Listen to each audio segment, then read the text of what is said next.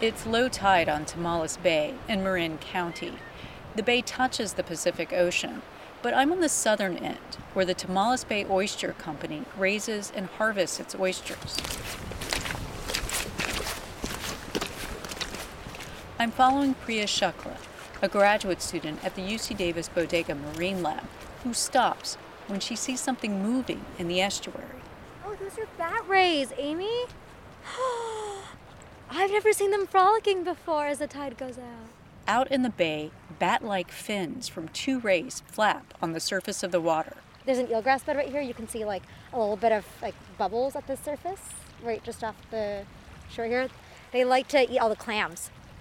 You still going? Go, buddy. Priya didn't come here to admire the bat rays, although we both stopped to watch them for quite some time.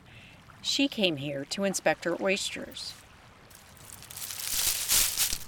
She picks up a 2-by-3-foot plastic mesh bag from the edge of the bay. It's essentially like a mesh envelope. And so inside of it are currently 250 oysters.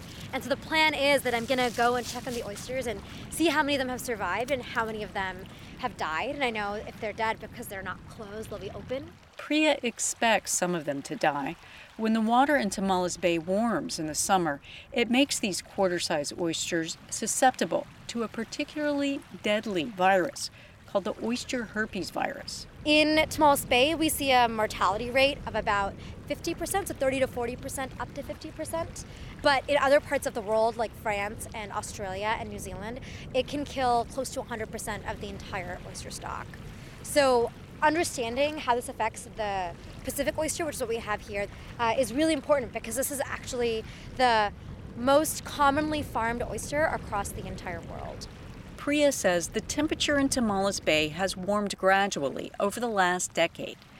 As climate change warms the ocean, it's putting not just oysters at risk, but all kinds of marine species and ecosystems. Climate change is also changing the chemistry of the ocean water. And all of that is threatening food security and the livelihoods of people along its shore. In this episode of Unfold, we'll take a deep dive into the ocean to examine the effects of climate change. Climate models all agree that temperatures are going to increase. It's going to be hotter, it's going to be drier, fire's going to burn more frequently. Maybe this is never going to be the way it was again. We need to come up with ways to literally pull CO2 out of the atmosphere. How are we going to work together to solve a challenge like climate change? Coming to you from our closet studios as we shelter in place across the Sacramento region, this is Unfold, a UC Davis podcast that breaks down complicated problems and discusses solutions. This week, we unfold oceans in a changing climate. I'm Amy Quinton. And I'm Kat Curlin.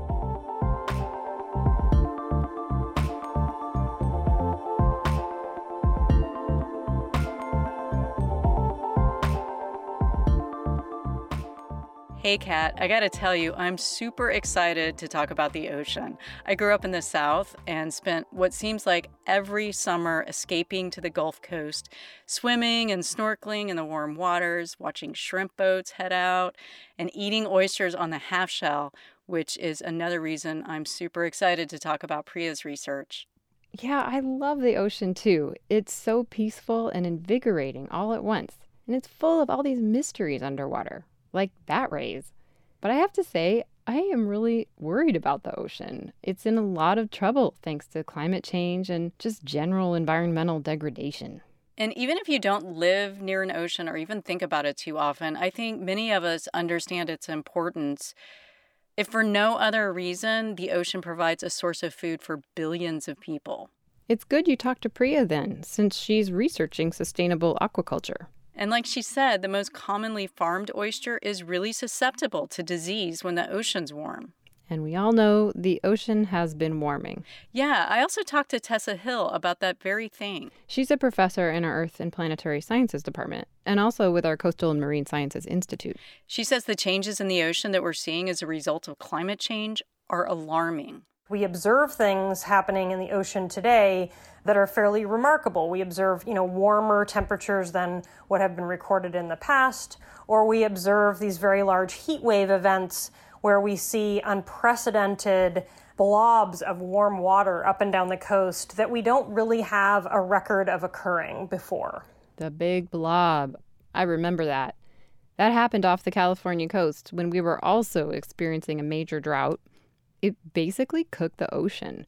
It affected all sorts of marine life, from whales and seabirds to crabs and sea stars. And oysters are really sensitive to changes in the ocean because unlike fish that could move to cooler spots, oysters are, well, stuck, particularly if we're talking about aquaculture.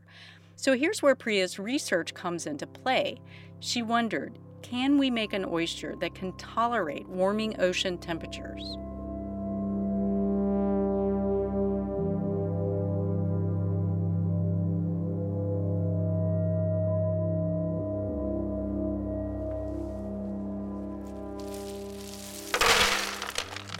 On the shores of Tomales Bay, Priya Shukla pours 250 small oysters onto a tray. I'm gonna count how many are alive and how many are dead, and that's so that we can measure cumulative mortality, how many are dying over the course of the entire deployment between July and October. 4, 5, 6, 7, 8.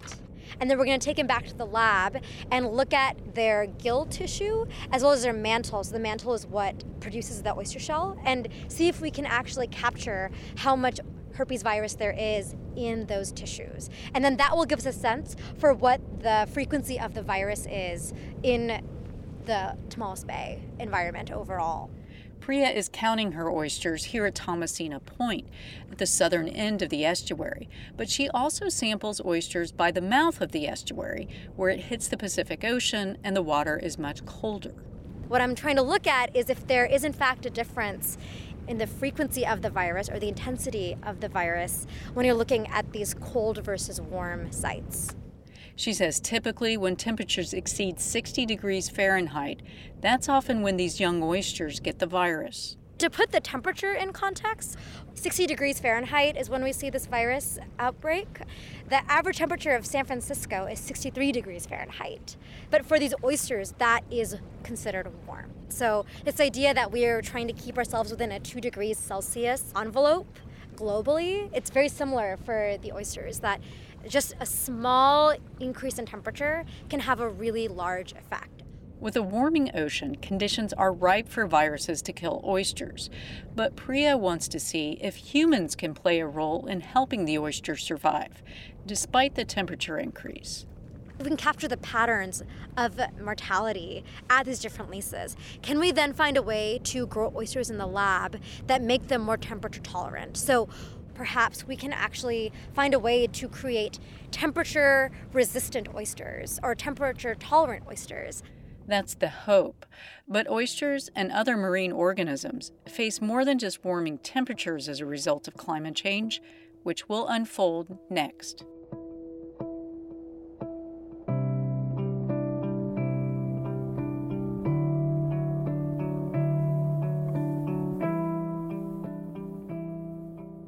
Hey, Kat, I don't want to dwell on the oyster too much, but it's one of those marine creatures that's really facing a lot of obstacles under a changing climate. Obstacles, you mean like oyster drills? Oh, yeah, I saw those when I was out there at Tomales Bay with Priya. I also saw poisonous oak, mosquitoes, and ticks, but that's another story. Do go on. So oyster drills are these predatory invasive snails that literally drill holes into an oyster's shell and slowly kill it. One of our researchers here found that under a changing climate, those little suckers may thrive. And it's not just warming temperatures that allow the drills to thrive. It's ocean acidification that's making the oyster weak. Tessa says so much of that carbon dioxide that humans are releasing into the atmosphere ends up in the ocean. And the ocean is a tremendous sponge for that carbon dioxide. So it actually soaks up. About 30% of what we put in the atmosphere goes straight into the ocean. And so we used to think about this as, wow, the ocean is doing such a great favor for us, right? Like it seems like it's taking carbon out of the atmosphere that would have produced even more climate change, and it's being stored in the ocean instead. And then over time, we realized that adding all of that carbon dioxide to the ocean fundamentally changes the chemistry of the ocean. It makes it very slightly, but measurably more acidic. Lots of sea creatures are used to a certain pH and have evolved to live in that environment. Tessa explained that's especially so for shellfish. So anything that makes a hard part, like a coral reef or an oyster or a mussel, it's basically pulling the components of that shell out of seawater. And so it's making that shell from building blocks in the seawater.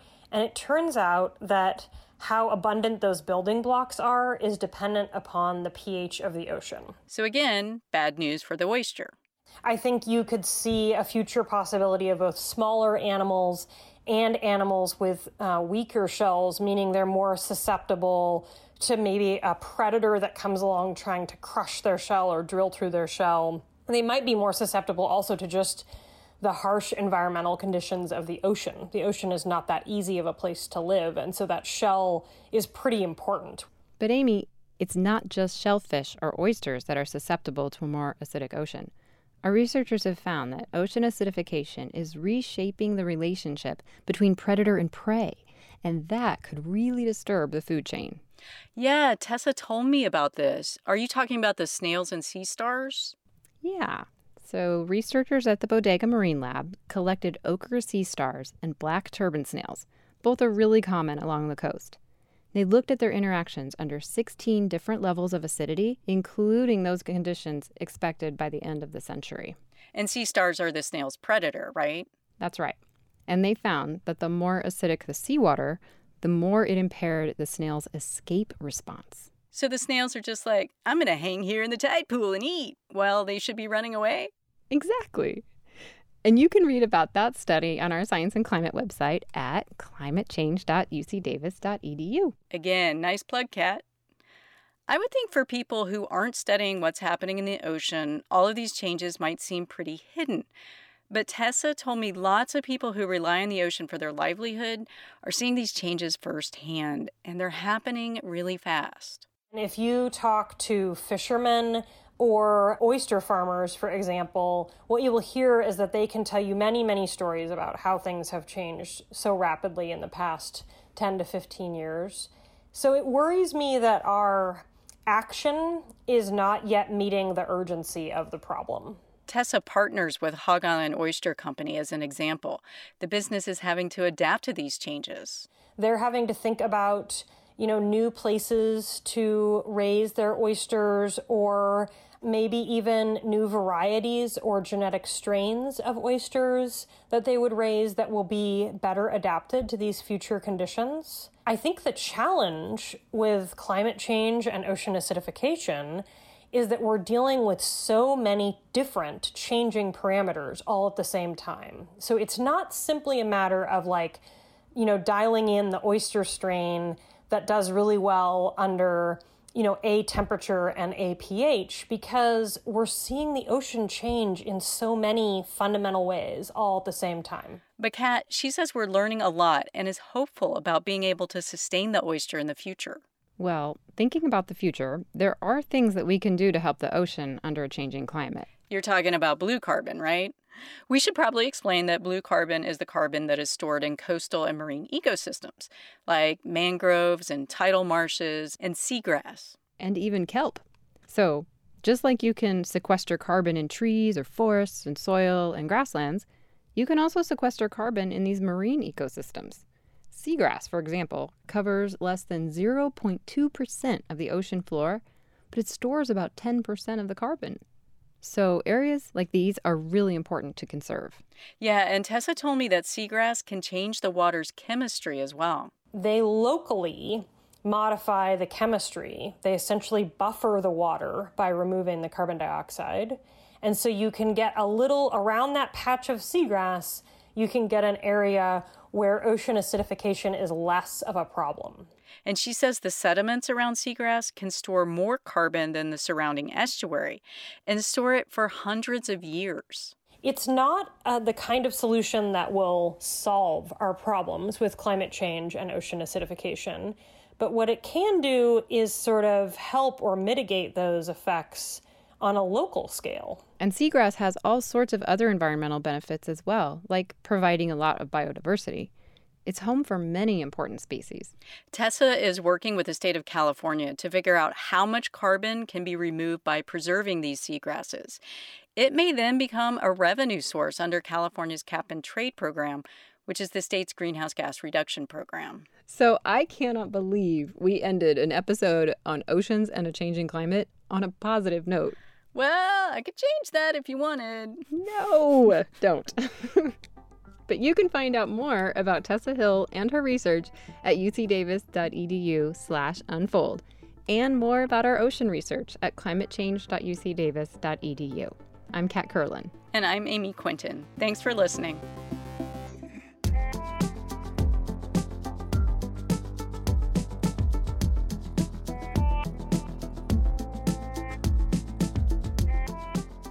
Unfold is a production of UC Davis. It's produced by Cody Drabble.